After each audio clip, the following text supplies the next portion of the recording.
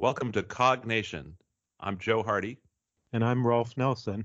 On today's episode, we talked with Dr. Karen Schloss, who's a vision scientist who specializes in perception of color. Dr. Schloss is coming to us directly from the University of Wisconsin at Madison, where she studies all kinds of interesting things about the relations between colors and concepts. And she's going to talk to us today about some of her recent research and how we might use these kinds of color mappings to improve design in everyday life.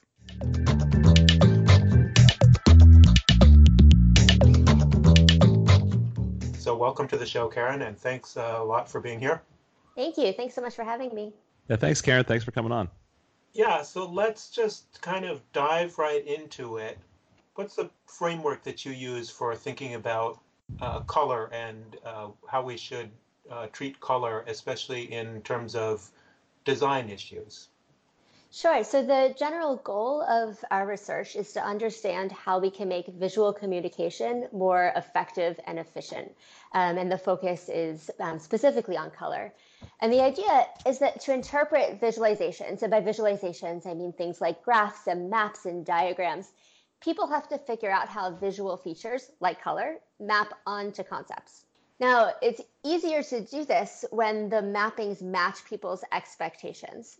So let's say I show you a weather map with a storm coming. What are your expectations of what colors represent heavy rainfall versus light rainfall?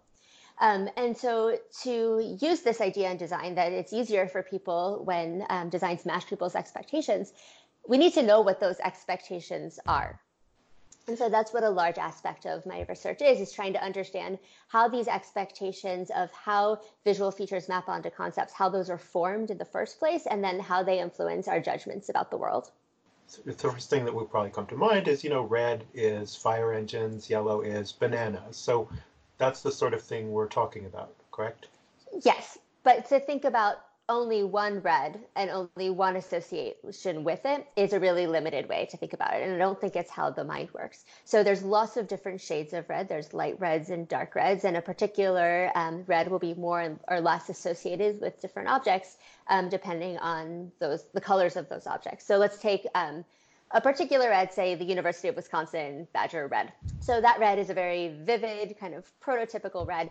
And that red would be associated with Wisconsin, but it's also associated probably with the store Target and with blood and ripe strawberries and blooming roses. You could eat the roses, I guess, ripe roses.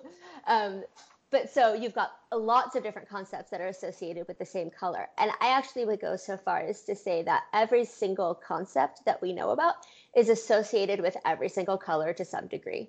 So you said yellow and I think bananas, or what was your yellow? Yeah, yellow and banana. Yeah, great, so yellow and bananas. So bananas are highly associated with yellow. Probably the early experiences you've had with bananas were yellow. But as you experience more bananas, you learned about unripe bananas. So you might associate bananas with some yellowish greens, and you learned about rotten bananas. So you would associate them with browns. And you can actually represent the degree to which you associate bananas with all possible colors with a number. So let's say my strongest association is with bananas and yellow, a very saturated, vivid yellow. So let's call that a 1. That's a super strong association. And let's say I don't associate bananas with purples at all, a particular purple. And so that would be a 0. And you can represent the association strength between all possible colors and the concept of banana as a number from 0 to 1. Purple would be a 0. Brown, like those brownish spots on bananas, might be a 4 or 5, depending on. And green bananas would be 5 or 6, and then yellow would be up near the top.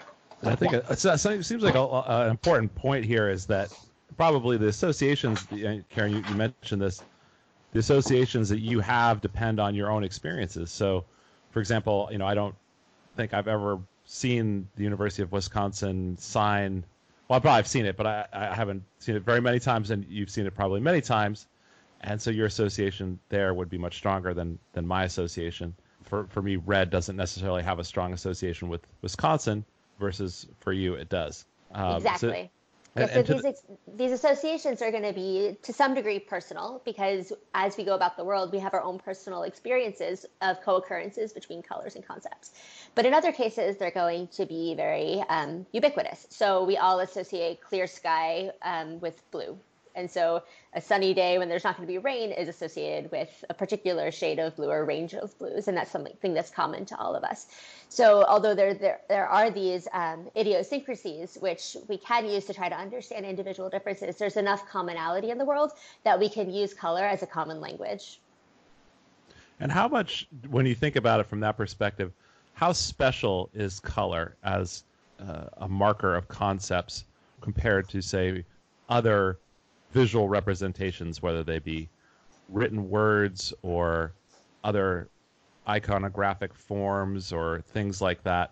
Is there something very, very special about color, or is it just another kind of holder for concepts?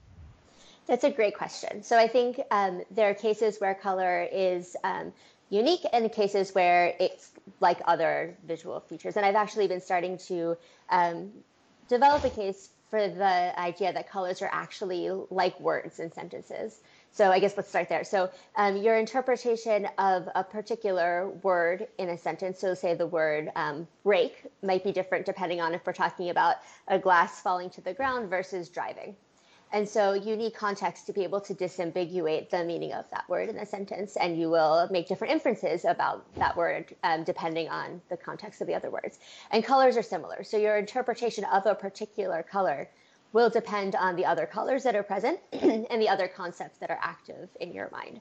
So I think in that sense, we can talk about color as a tool for communication in a similar way as we can talk about words in that case. And this is an idea we're just starting to develop in the lab. So I'm sure there's going to be a lot of cases where this analogy breaks down, but it's an interesting way to think about color in this way. So the idea that you are forming associations throughout your lifetime between this visual feature of color and concepts is certainly not special to color. So we're forming associations between odors and concepts and shapes and concepts, really everything. As we move about the world, we're forming these associations. I think a really special thing about color is that it's the only visual feature that's non-spatial. So something like size and orientation and shape, those are all spatial properties, whereas color is not. And so what you can do is you can integrate color with these spatial properties, which is useful for design. So let's say we're talking about creating a campus map. So we've got a bunch of buildings on the map. If I were to use size to code whether a building is for a dining hall or a dorm or an academic building, if I were to use size of the building on that map, you would make inferences about the size of these actual buildings. There's this direct correspondence between how things are represented in the map in terms of size and how big you think the things will be in the world. Similarly, if I were to use shape, you might expect some aspects of the building to have those properties. If I were to color the buildings, if the dorms were blue and the dining halls were, say, red, I'm just making these up right now, I think you would be able to think of these that as an abstract representation where you can still encode aspects of shape, like the shape of the building you're looking for and the size, and think of colors as kind of superficial property that can for the structure of the building, but that can communicate information. So I think that's a good point. So sorry to jump in. So in the example that you used, so if you color buildings, I forget which colors you had. So buildings blue and some other color for other features on a campus map.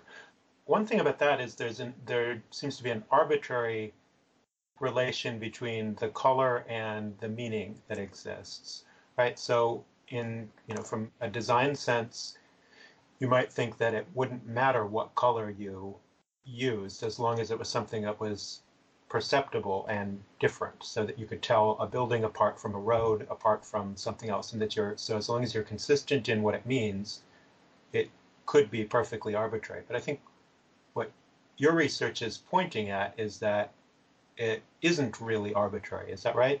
Yes, that's beautifully said. So you could think of it as arbitrary because it can be this kind of superficial surface property in terms of function. But it's definitely not arbitrary in the way that people make inferences about what colors mean, because we have these color concept associations that we build through our lifetime of experiences.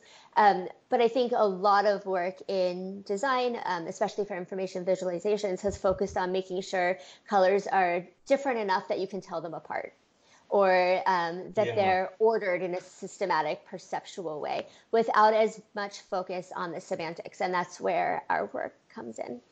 Yeah, I think a great example of this is the coding of the recycling and trash bins that we all see everywhere. And you've done some interesting work in that area. I think that might be an interesting example to dive into a little bit. Sure. So some of the early motivation for this work was the experience, especially living in Berkeley, where you've got lots of different types of bins in restaurants. You go and you stand in front of these bins. You've got your food to throw away and compost. You've got plastic, you've got a paper napkin, and you're standing there in front of these bins, and there's different coding systems for the bins. Sometimes there's color, sometimes there's shape, sometimes there's both, sometimes they're labeled, sometimes they're not. And your task is to figure out how to sort these things. It can be like an intelligence test almost sometimes. It's very difficult. Yeah. And if you're in a giant hurry, please forgive me. Sometimes I would put things in the trash because it was too hard. And I didn't want to get the recycling wrong.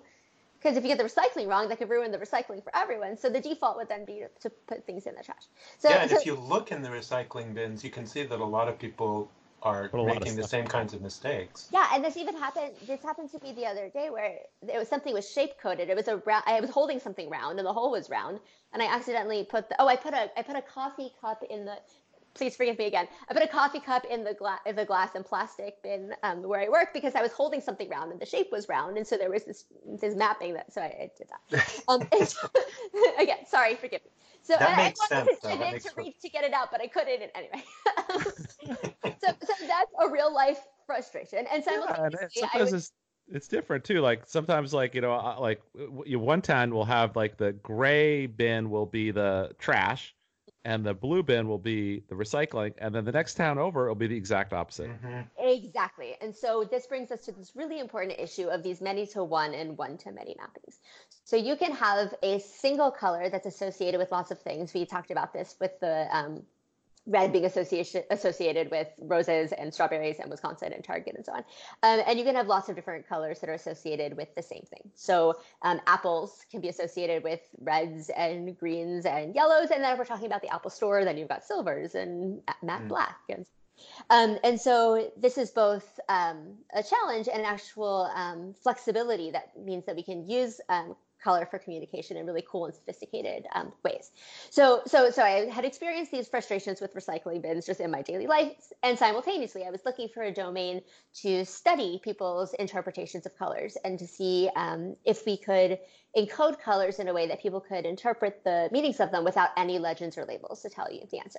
Now you might think that, well, why don't we just put signs on things? Like, why do we have to worry about this at all? Can't we just put like words on recycling bins that tell you what they're for? But there's two issues. One is that there's evidence to suggest if the labels mismatch the colors, it's an incongruence and it's harder for people to interpret. So people don't just ignore the color if there's a label there. What would be an example of that?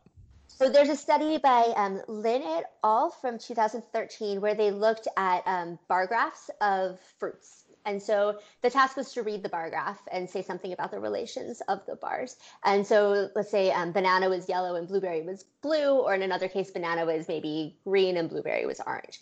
And people are faster at interpreting the graphs when the colors match.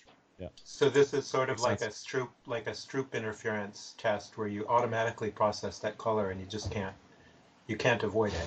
Yep, exactly. And so in some of the work from my lab, we looked at this with color maps. So people are faster. So like color maps, like like on weather maps or in neuroimaging, you're mapping different magnitudes to color. So wind speed or rainfall or temperature to color.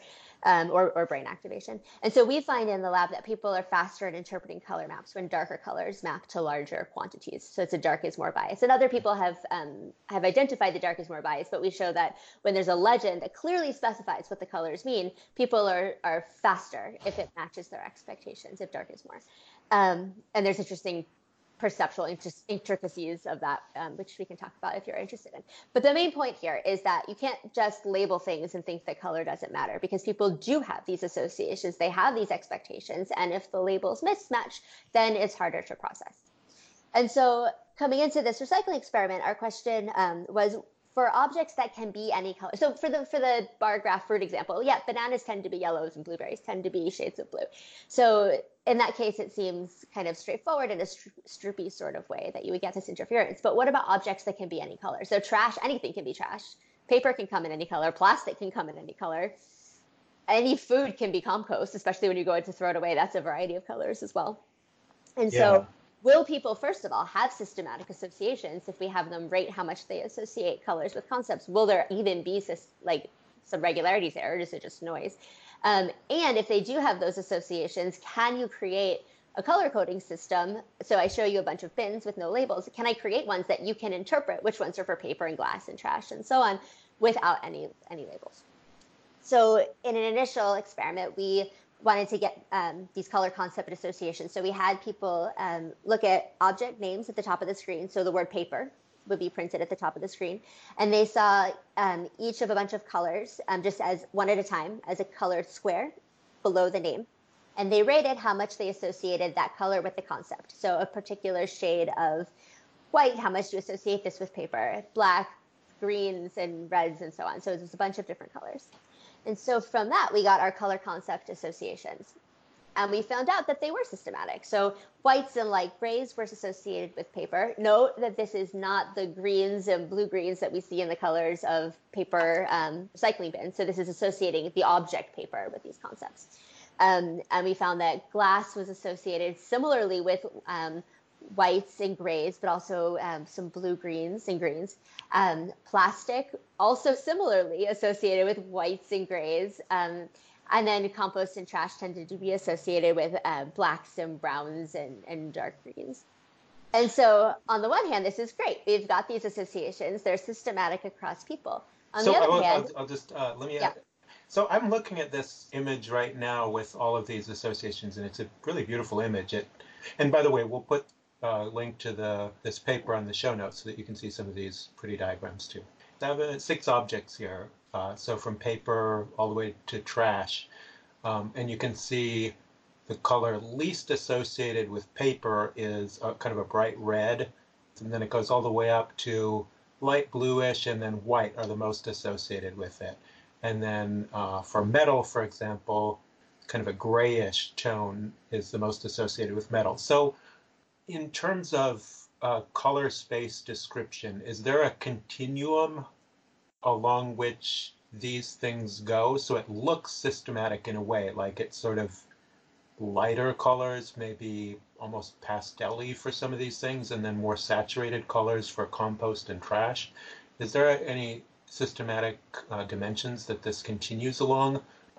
Cool, yeah. So I think the systematicity, is related to how the colors of these objects occur in the world. And so for paper, for example, you tend to have whites and pastels for paper in the world because you're printing black text on them and you want the text to show up.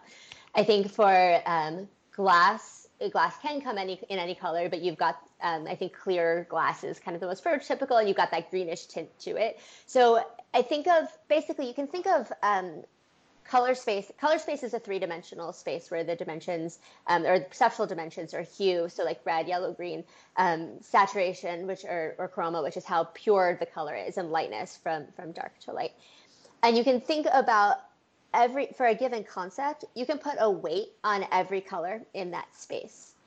And I think it's continuous. So if you've got a saturated yellow that's really associated with a particular concept, say banana, you're going to get a gradation around that. And I think that's where the systematicity in color space comes from. But I think meaning that you would also have some association with more saturated, but possibly less associated with desaturated colors? No, I think it's a gradation around the particular color. So if you've got a supersaturated yellow and you've got a supersaturated blue, that's a supersaturated blue, although they're both saturated, they're very far apart in the color space, in the perceptual color space. So I think you're more likely to have a decline around there. But then you've got objects that are multiple colors. So like apples, which are both red and green, which are very far, and they're relatively saturated, and they're very far apart in the color space. So I think it really depends on the colors of objects in the world, and then these gradations around them within color space.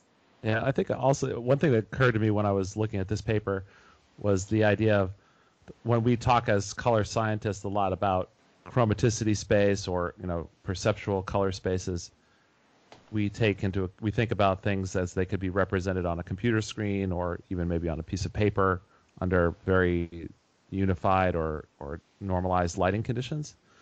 But as I look at some of these objects and I think about them especially as they would be organized or used in the real world, it makes me think about the fact that one of the most interesting aspects of the visual representation of color for metal and glass and plastic and paper is, for example, like the specularity, like how shiny or not shiny it is, that how it reflects light from different angles.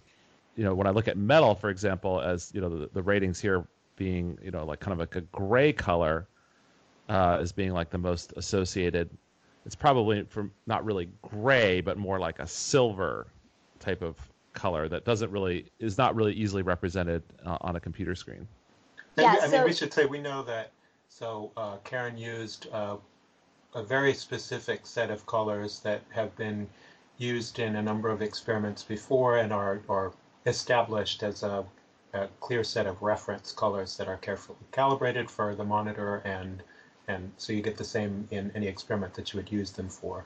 Yeah, I think the point that Joe brought up is a really interesting one, which is that when you're talking about surface properties of objects in the world, they do have specularities and shadows, and so and they transparency and reflections. They're very complicated, and so then when you're talking about mapping that to a single solid patch of homogeneous color, like how does that correspondence go? And that's why it's helpful to get humans to make these ratings. And recently we've been looking at automatizing that through image statistics. But the question is, if we're going to use a solid patch for visual communication, what are the colors that you want to use? So like in a bar graph, for example, or a weather map or something like that, where it is not going to have those highlights and specularities, what are the colors that map onto the concepts in that sense? And so there's going to be some correspondence between the colors of objects in the world, but there's going to be some abstraction as well. Does that make sense?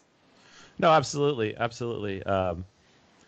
Thinking about, like, for example, like metal, like if you were going to like get really designy with your like metal bin for recycling, you might want a paint that was kind of shiny. So like, if, in other words, I guess it would be different if you were like painting the bin versus if you had like a sign. Right? If you had a sign that was just like a color, that would be one thing.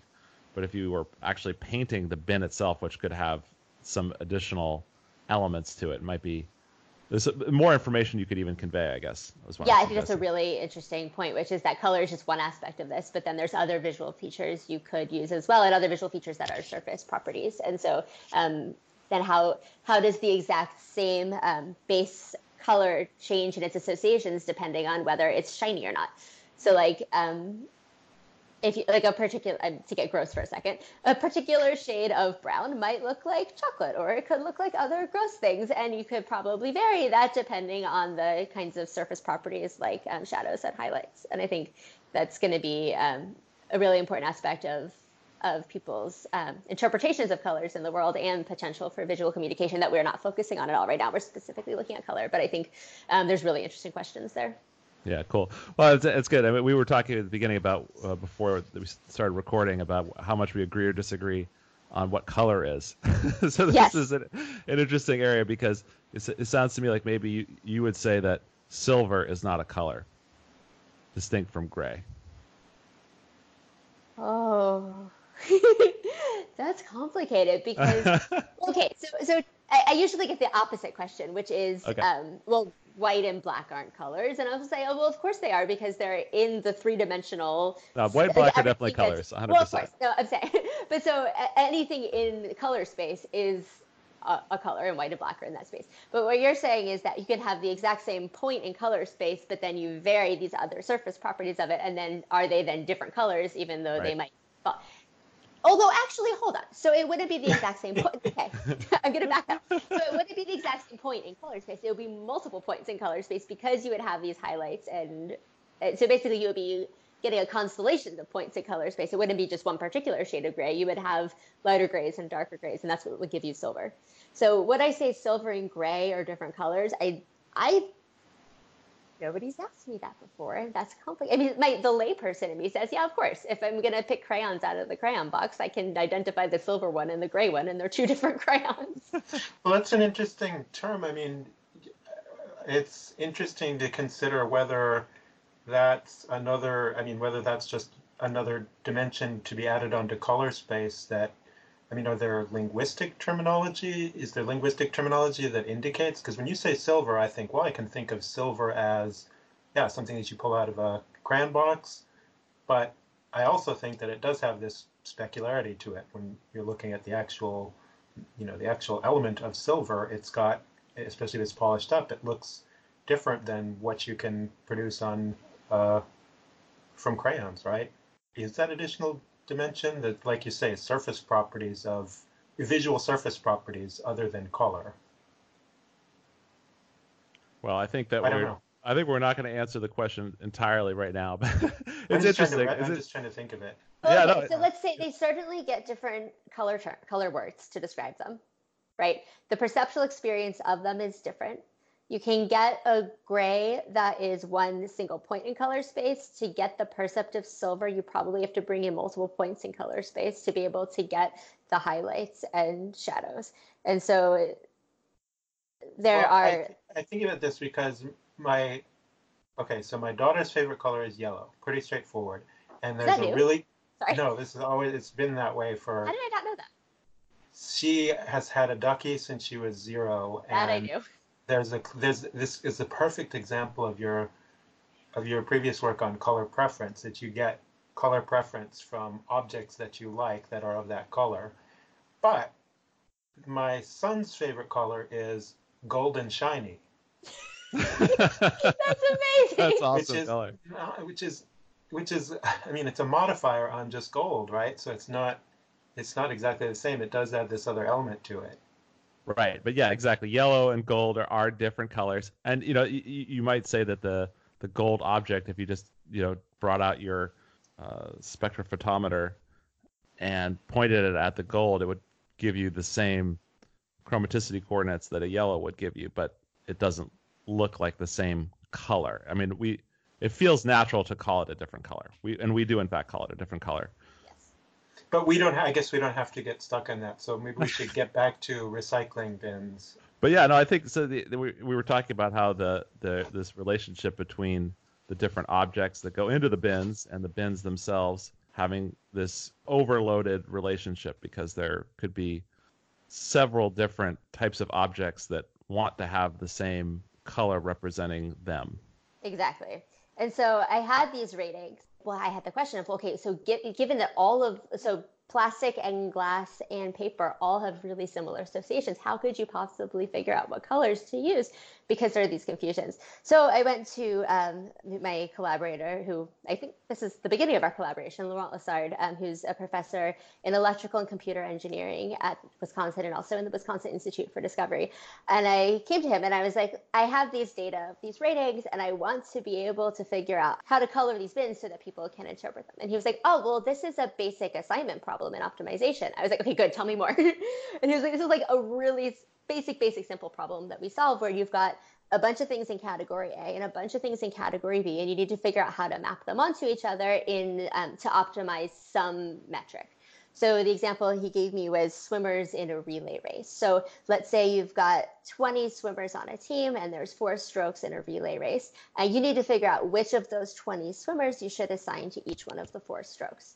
And you might say, well, obviously you would just pick the fastest swimmer for each stroke and just assign them that way. But that's not always the optimal way to get the fastest race overall, because sometimes you're better off at assigning a swimmer to a little bit of a less good or less, not their best stroke, because there's someone else who has another one that's really, really fast. And then that's the optimal assignment. And so this is an issue in swimming teams, but also in like shipping, delivering, and just all different areas. This is just a general problem. And he said we can approach this recycling problem in the exact same way.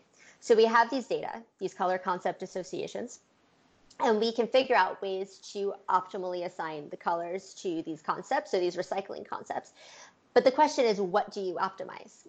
Because you define some sort of merit function, which is the thing that you want to maximize or minimize. But what is that in this case? And so this was an interesting problem. So one thing you might want to optimize is just the association strength between the colors and the concept. So put paper with its most strongly associated color, put plastic with its most strongly associated color, with the rule that you can't have the same color that gets assigned to two different concepts. So that's one thing you can maximize. But another thing is you can also try to maximize association strength while also minimizing confusability. And by that, we mean bringing in colors that are similarly associated with different concepts. So these are there's a trade-off there. Do you make the association strengths as strong as possible, or do you allow for weaker associations, but to avoid those confusable colors like grays, which are really associated with paper and plastic and glass? So as I'm looking at the associations with paper and plastic, so the second solution that you're talking about to avoid confusability might take, white for paper, and then instead of taking a slightly darker white, slightly grayish color, you might move and get something that's more perceptually distinguishable. It's not just perceptually distinguishable, it's distinguishable in the associations. So something that's more distinguishable. Okay, so, and as I'm looking, it's hard to describe this, I guess, but as I'm looking at it, so the first couple colors for both paper and plastic are grayscale, and then there are some light blues, and then there's some differentiation in that paper is more closely associated with yellow, and then plastic continues with darker colors or blues. So at that point of difference there, you would really be able to tell the difference if you used white for one and another strongly associated thing, but something that's differently associated for plastic. Right, and so it turns out that the best color for plastic under that kind of balanced merit score was red. Now, red is really weakly associated with all of these concepts. So with paper, glass, trash, metal, it's very weakly associated with all of them. But it's more associated with plastic than any of the other ones. It's super not associated with paper. It's super not associated with paper or any of the other ones, but it's a little associated with plastic. And so the model ends up picking red for plastic because that's a color that differentiates the plastic from the other concepts. So even though it's a really weak associate, that's what it ends up picking. And so then when we show people these colored bins and we say, okay, which one's for paper, which one's for plastic, and so on, when we use this balanced merit function, so it's avoiding confusability, but having weaker associations, people are better at interpreting, and they can do it reliably. They can figure out which bin is for what kind of object based on the color alone. Whereas there's much more confusion, they can't do the task nearly as well as if we try to optimize just the overall association strength. So it's as though you've got a piece of paper and you don't immediately associate it. Well, let's see. Okay, let me say that again. You've got a piece of plastic. You don't immediately associate and say that goes in the red bin for sure, but you know it doesn't go in the other bins. And you're much more likely, if you have a piece of paper and a piece of plastic, to put them in the correct bins, even though you're not as positive about how those bins are associated with the object. Yeah, how the colors are associated, yeah. It's hard to use it's hard to start using so many terms and make this understandable. But yeah, I guess people were not only were they more able to make these correct so-called correct associations, but or correct choices, but they were also faster, right? They were able to make these choices faster. Yeah, they're faster if they match their association strengths more strongly. That seems really important when you're talking about a practical application like this recycling bin thing, because as we were talking about earlier in the show, if it takes you more than one beat to figure out which bin to put something in, it might go in the wrong bin. Yep. So yeah, I think it's super important from a practical perspective to get that right. I mean, from that perspective, I mean, when you think about the application of this to the world, how generalizable are these, mappings? So like, I don't know where you collected the initial data for this one, but I mean, if you took this and put it in another school or another city, in either the same country or a different country, or however far you want to think about going, how different or similar do you think these relationships would be?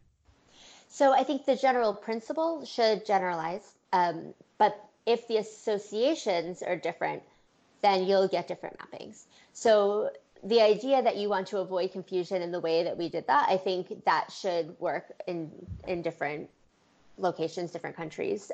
But if the associations are different, so if you're in a country where paper tends to be way more often yellow, or if you're working with lawyers who use yellow legal pads, and there's much more, say hypothetically, they much more strongly associate paper with yellow than with white, then the optimal mappings are going to be different, because it's optimizing these association strengths. I will say that we collected the association ratings at Brown University, and then we did the recycling bin interpretation tasks at Wisconsin. So at least there's some difference there.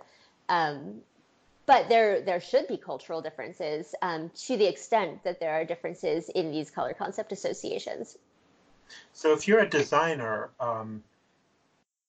wouldn't it be great to have a set of these associations sort of at your disposal for each color and each concept that you wanted to test? And I guess you would have to have some for different, some cultural specificity, but have you thought about having a practical tool for people to use and designers to reference? Yeah, so we've been working on, for a while, this tool called Colorgorical, which you can find online. And this tool tries to balance perceptual discriminability and aesthetics. And there's no semantics in it at all. So you want colors that are different enough that you can tell them apart, and you want it to look pretty. And so this tool will generate palettes for you. And what I would love to do would be to build in the semantic component too. So not only can I tell the colors apart and I like them, but I also am making a design for recycling bins, and I can enter in paper and plastic, and it will tell me what colors I should use. And the problem is, how do you estimate these color concept associations? So from this recycling sample we just discussed, you don't want to just know the most strongest associate or even the top couple strongest associates. You need the full range, because sometimes you get this case like the red plastic example where you want a weak associate, and that's what people will be able to interpret. Some previous people have looked at automating extracting colors from images, and we have a project that we just did on developing that approach. So how you can take images from Google Images and estimate the color concept associations from those, and what sort of information we need to be able to do that, because it takes a long time to get people to make ratings for a bunch of different colors for all possible concepts. So the question is, how can we automate this so we can get this giant database of color concept associations that then you can know what your colors are and concepts are, and then do this optimization over them. Out of the top 50 images that I got for mango, what are the colors in these images? And so we talked about this color concept association space at the beginning, where for every single color you can put a weight, you can assign a number from 0 to 1 for how much you associate that color with that concept, and we can estimate that from images. And does there seem to be some relation between your carefully gathered subjects doing this task and then what you would get in Google Images? Yeah, so there's some direct relations and then some extrapolation that we need to do. So this is some recent work with Ragini Rathore and Laurent Lessard and Zach Lagan here in Wisconsin. And so in an initial attempt, we just looked to see, so we had a set of 58 colors that we defined, and then we said, okay, how much of each one of these colors is in the images of different fruits? So we tested mangoes and strawberries and blueberries, 12 different fruits, and avocados. And so our first question was, okay, how well can we estimate people's color concept association ratings that we got from our carefully calibrated study in the lab with these image extraction methods from Google Images? And in our initial approach, we found that it worked for some fruits like mangoes, but it really didn't work for blueberries. So we affectionately call this the blueberry problem now. Blueberry problem. So the blueberry what was problem the goes problem like with blueberries? this. Blueberries are a big problem. Oh, no. I know. I love But it's okay. blueberries. I do too, especially when they're big. But so the issue is that blueberries aren't really They're blue. not blue. Yeah. So if you look at just the distribution of colors that are in the image, the colors they're very dark or desaturated bluish greens, but like a prototypical like blue. Blueberries just aren't that color. But if you ask people to make ratings of how much they associate colors with blueberries, they rate those colors very highly. Well, now there's not that much blue in the natural world, so I guess maybe there aren't many other candidates for something called a blueberry. Why do we call blueberries? They're kind of like, yeah, they're very like almost black if they're really super ripe, and they're kind of purpley, or a lot of times they're green. But if you were going to if you were given the set of basic color terms, and this is actually becomes really relevant to the research, if you were given the set of basic color terms, so red, yellow, green, blue, black, gray, white, pink, brown, orange, I think that's all of them. And is that 13? There's 11.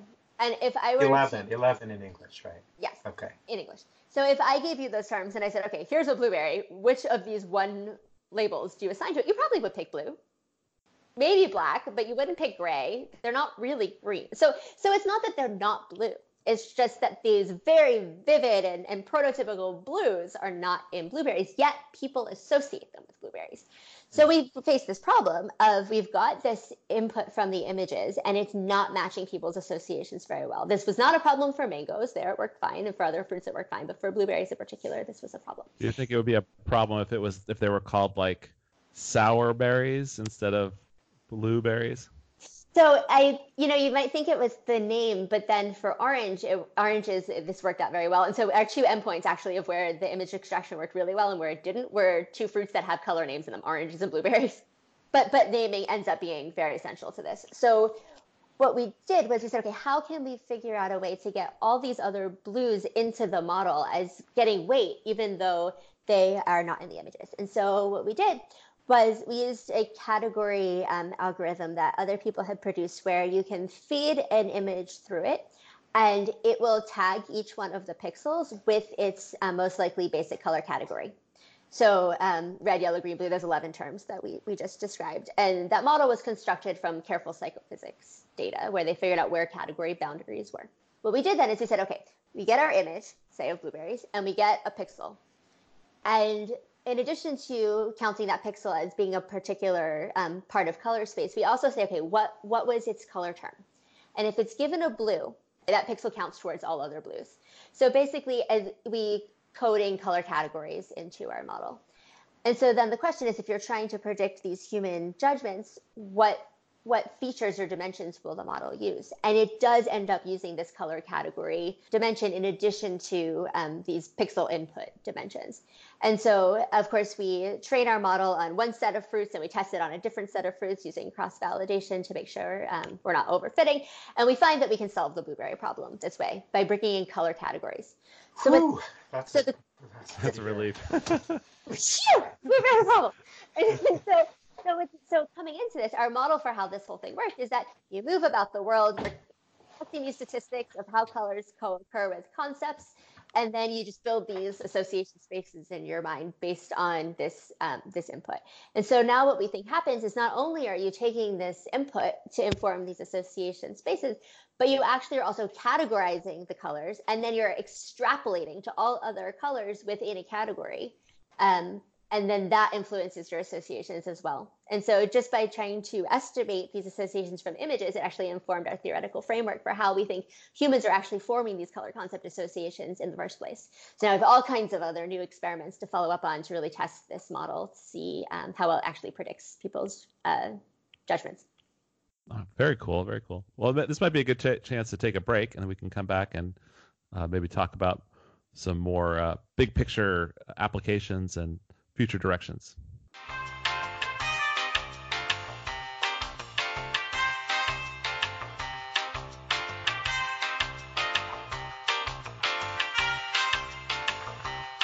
Okay, and we're back, and apologies about the poor sound quality on my end. I seem to have fixed that now, so I think I should sound a little better. So we're back with Karen Schloss, and one of the things I wanted to get to at some point is talking about your experience with using virtual reality as a research tool. So maybe you could expound on some of the uses that you've had with it.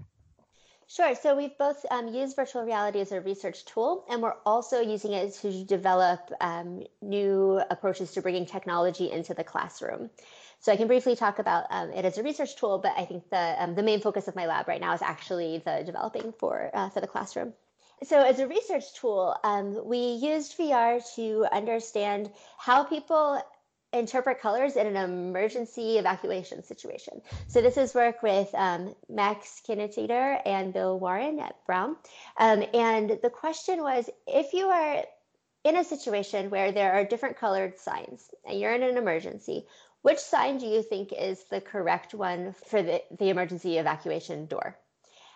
This is an issue because there are tunnels, especially in Europe, where there's a lot of different sign colors, illuminated signs that signal different information. Some are call boxes, some are exits, and it can be really dangerous in a fire, especially when there's smoke and you can't see the symbols on the signs, you can't read the words, but you can see the colors. It can be really dangerous if you don't know which is the right one for the emergency evacuation. And so what we did in the study is we presented people with a room in virtual reality, so they're actually in a room that is rendered to look like the testing room. They stand at the back of the room, and there's two signs in front, and one of them is one color, another's another color. And they're asked to just walk towards the door they think is the right one in the emergency. So the alarm starts playing, and they walk towards the door. The signs were just vertical bars, and they were all pairwise combinations of blue and green and red and white and yellow and magenta and green. I said that. And so green's important, so I said it twice. So in previous work looking at signage and evacuations, these were done in regions where the exit signs were green. And so in those previous studies, they found that people tended to, like if they're navigating a maze and they have to figure out which sign is the one for the exit, just like in a computer simulation, people tended to pick the green one. But it wasn't clear if that's because that's the color of signs in their environment or because there's this association with green and exitness. So we were fortunate enough to do this study in Rhode Island where exit signs are red. So we could dissociate these hypotheses. So one hypothesis is that you think the exit sign is the color of exit signs in your local environment. So that would mean that people should walk more towards the red door. Or it could be that we associate green with things like go and safety, and red with things like stop and danger. So you might be more likely to approach the green door, even though your local environment has red signs. So wait, sorry, Yeah. in Rhode Island, Mm-hmm. so Rhode Island is all. I went to Brown University also as an undergrad, so I know that Okay. everything is a little bit off in Rhode Island. But we're saying exit signs like on the highway or on doors No, in or a building. Okay. So And like, is that everywhere in Rhode Island is like that? yeah.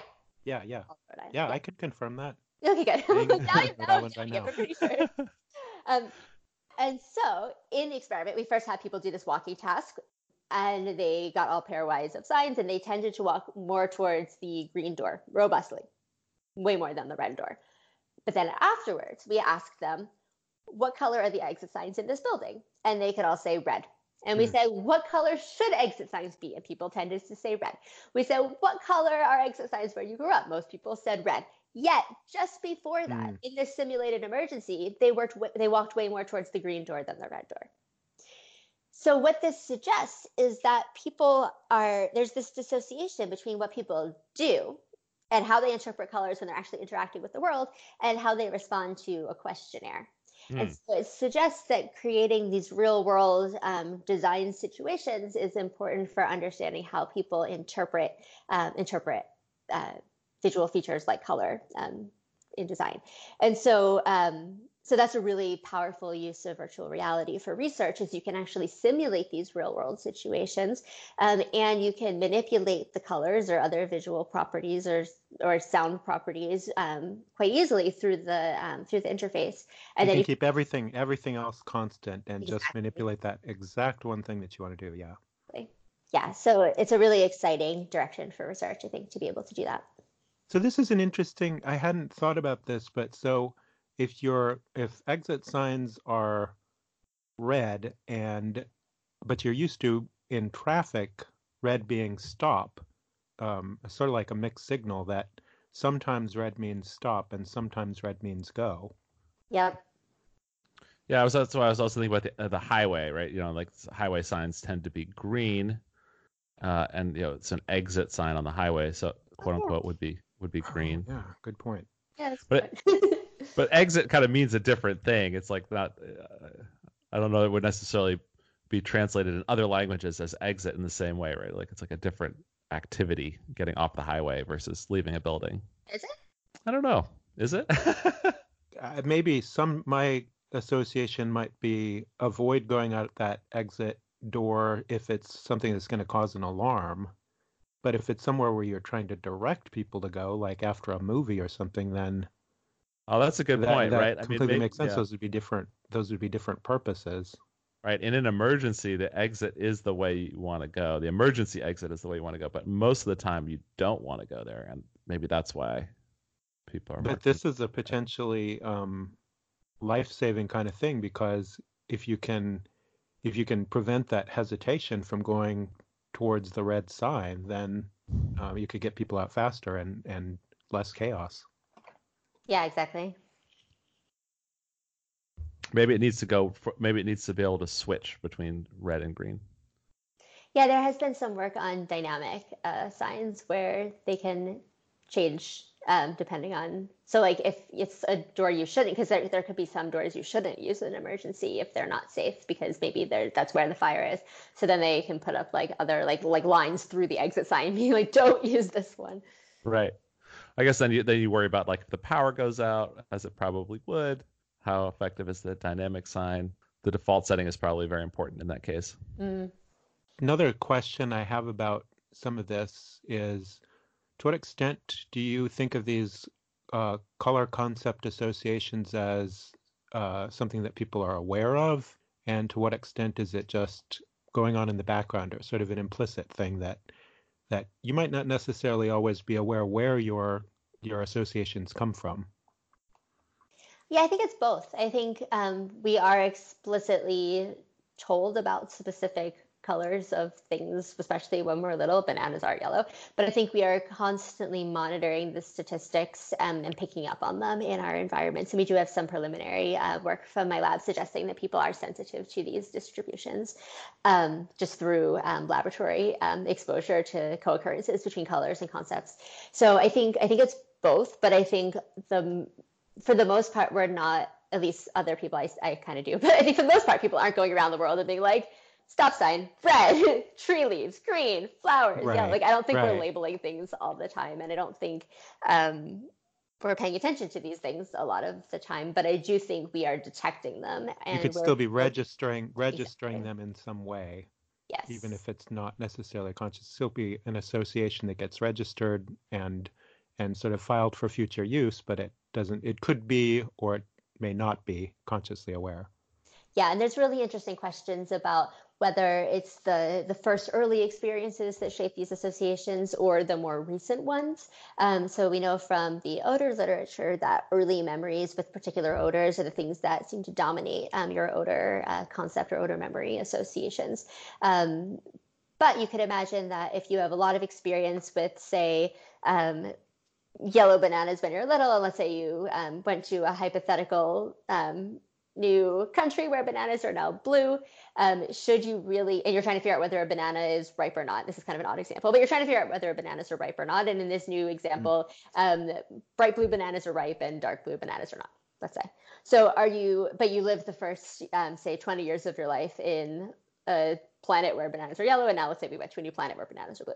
Are you better off holding on to these original associations, or should you let them go and more emphasize or more heavily weight the newer ones. So those are interesting directions that we're going in the lab right now, is trying to understand these temporal aspects of it. And preliminary evidence suggests it's actually the more recent experiences that matter, which sounds adaptive, right? Because it should be the things that are most relevant to you at a given moment in your life that are the things that should influence these associations, as opposed to these interpretations, as opposed to these old associations that may or may not be relevant anymore. So from a marketing perspective, the market could absorb a new blue banana if that's what we needed, because people could adapt to it relatively over the short term. In other words, you wouldn't have older people that are absolutely stuck with the concept of a yellow banana and they could just never get over it. They could maybe get used to a blue banana in a few years. I don't know. That's a kind of a different question. So I think, was it Heinz tried to introduce a new ketchup color? That did not go well. Yeah, that sounds bad. Yeah. Yeah, I guess it Yeah. might take a few years to. Well, as we all know, the Cavendish banana is possibly on its way out, so we may have to prepare ourselves for a strange, future of blue bananas. strange future of differently colored bananas. I mean, if you really were to get rid of all of the old associations altogether and really 100% associate blue bananas with ripe, awesome bananas, then yeah, maybe. Maybe you need a period of time with no bananas. Is that the key? I don't know, because if the associations are still there, if the question is, do those associations dissolve with no input? And I don't know. Or maybe it could be a gradual shift from yellow to blue. Yeah, maybe. Although it would be a pretty gross color in between for a while. Yeah, that would be a little. So you could little gradually weird. shift through color space or through distribution. So it could be that you still have only yellow and blue bananas, but you slowly introduce the blue ones in between. Because then if you go through green or gray in the middle, that's a whole other set of colors. So Yeah. there. You're just going to lose people with that. I'm Yeah, I excited think about kind the of over blue bananas. bananas at this point. Yeah, I'm excited about the blue bananas. This is a good direction. I think we should think about this. Yeah, you can tell I think we're all excited about blue bananas now. Speaking of excitement, what areas of research, Karen, are you excited about?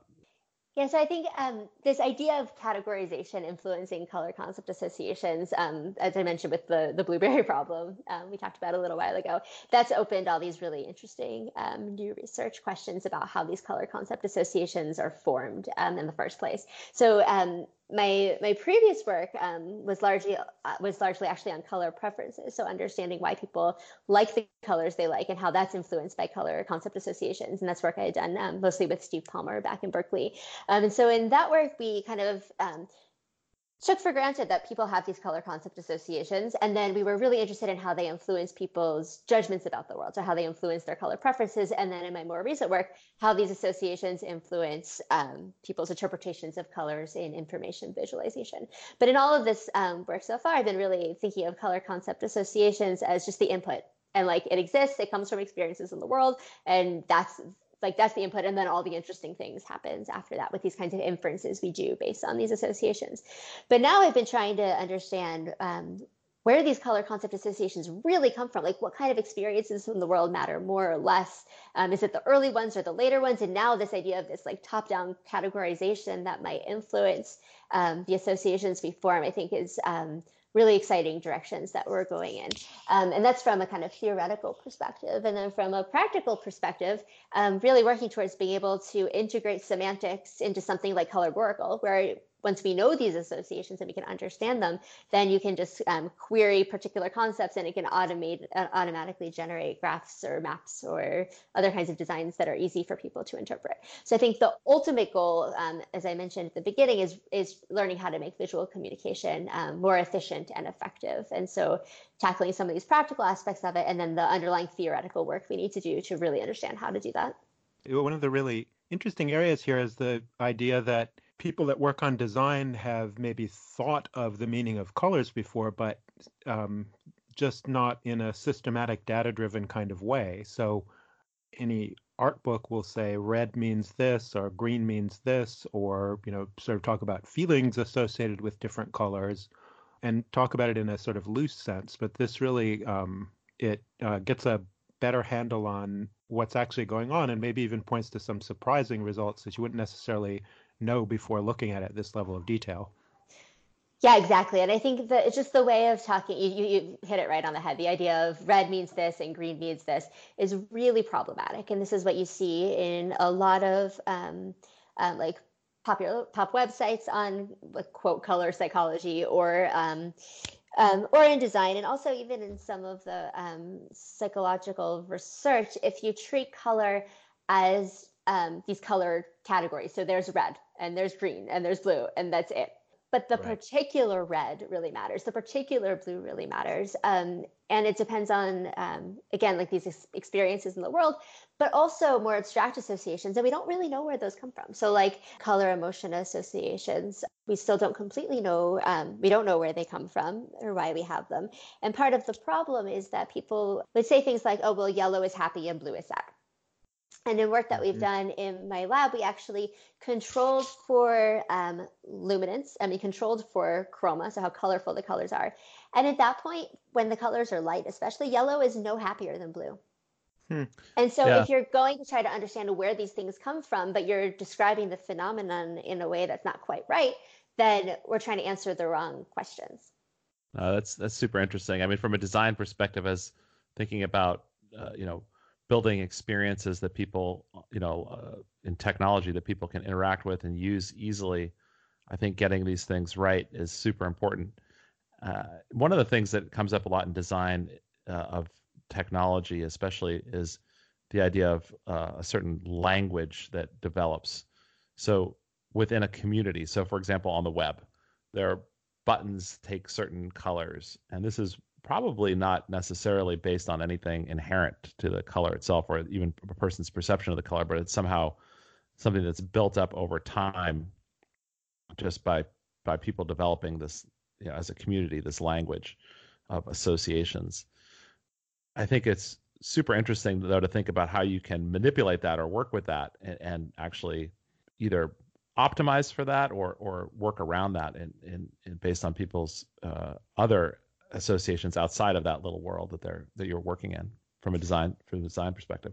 Yeah, for sure. So especially if you're introducing new naming conventions or new systems, how can you do that in a way that builds on people's prior associations, maybe, but also can communicate this new information? And I think this raises another interesting question that we haven't really started studying in the lab, but I want to, which is how the use of color in design can actually hinder communication. So far we've been focusing on, okay, if you get these associations right, it can make it easier to interpret. But if you look at like the slides that I use in class when I'm teaching or when I give talks, I don't like, certainly I do very little color coding of text. I use color to communicate information about colors or say color photographs. But I think once people get excited about this idea of color coding, they can kind of maybe take it too far. And then it becomes overwhelming and too many colors and too much input. And so I think this question of how we can use colors to help and maybe where using colors or visual features for coding might hinder, I think is a really important thing to understand. All right. So one last and important question, I think. So we often talk about future dystopian possibilities, and I guess the relevant bit here is if you were to design heaven and hell, what color would they be? That is an outstanding question, Dr. Nelson. So the premise of my answer would be that, so people like colors that remind them of positive experiences and things that they like, and they just like colors that remind them of things they dislike. This comes from the ecological valence theory. And so if you were to design the colors of heaven, I think you would do it, and hell, you would do it for an individual person. So you give people their own personal heaven or their own personal hell. That's a good answer. Yeah, good answer. And you would have, because we're omniscient, we would know about all of their experiences in their entire lifetime. And in heaven, we would show them the colors that reminded them of all of their happy and wonderful memories. And in hell, we would do the opposite. So I guess use colors that remind them of all the negative things. And if we look at average data that even for the most part work out cross-culturally, we would use the colors of biological wastes and rotting fruits, so dark yellows and browns for hell, if that would remind people of the negative things. But if they were people who who worked on a farm and with manure, and that was the source of life and nutrients, then that might actually be their heaven color. So I think really focusing on the individual and their own previous experiences would be central. So you could form a general idea of what it would look like for most people, but really, if you want to get at the best hell or the best heaven, you've got to tailor it to the person. Yes, I think that's right. Karen, thank you so much for being on the show. Really enjoyed the conversation and look forward to hearing more about your research in the future. Thanks so much. It was great to talk with you both.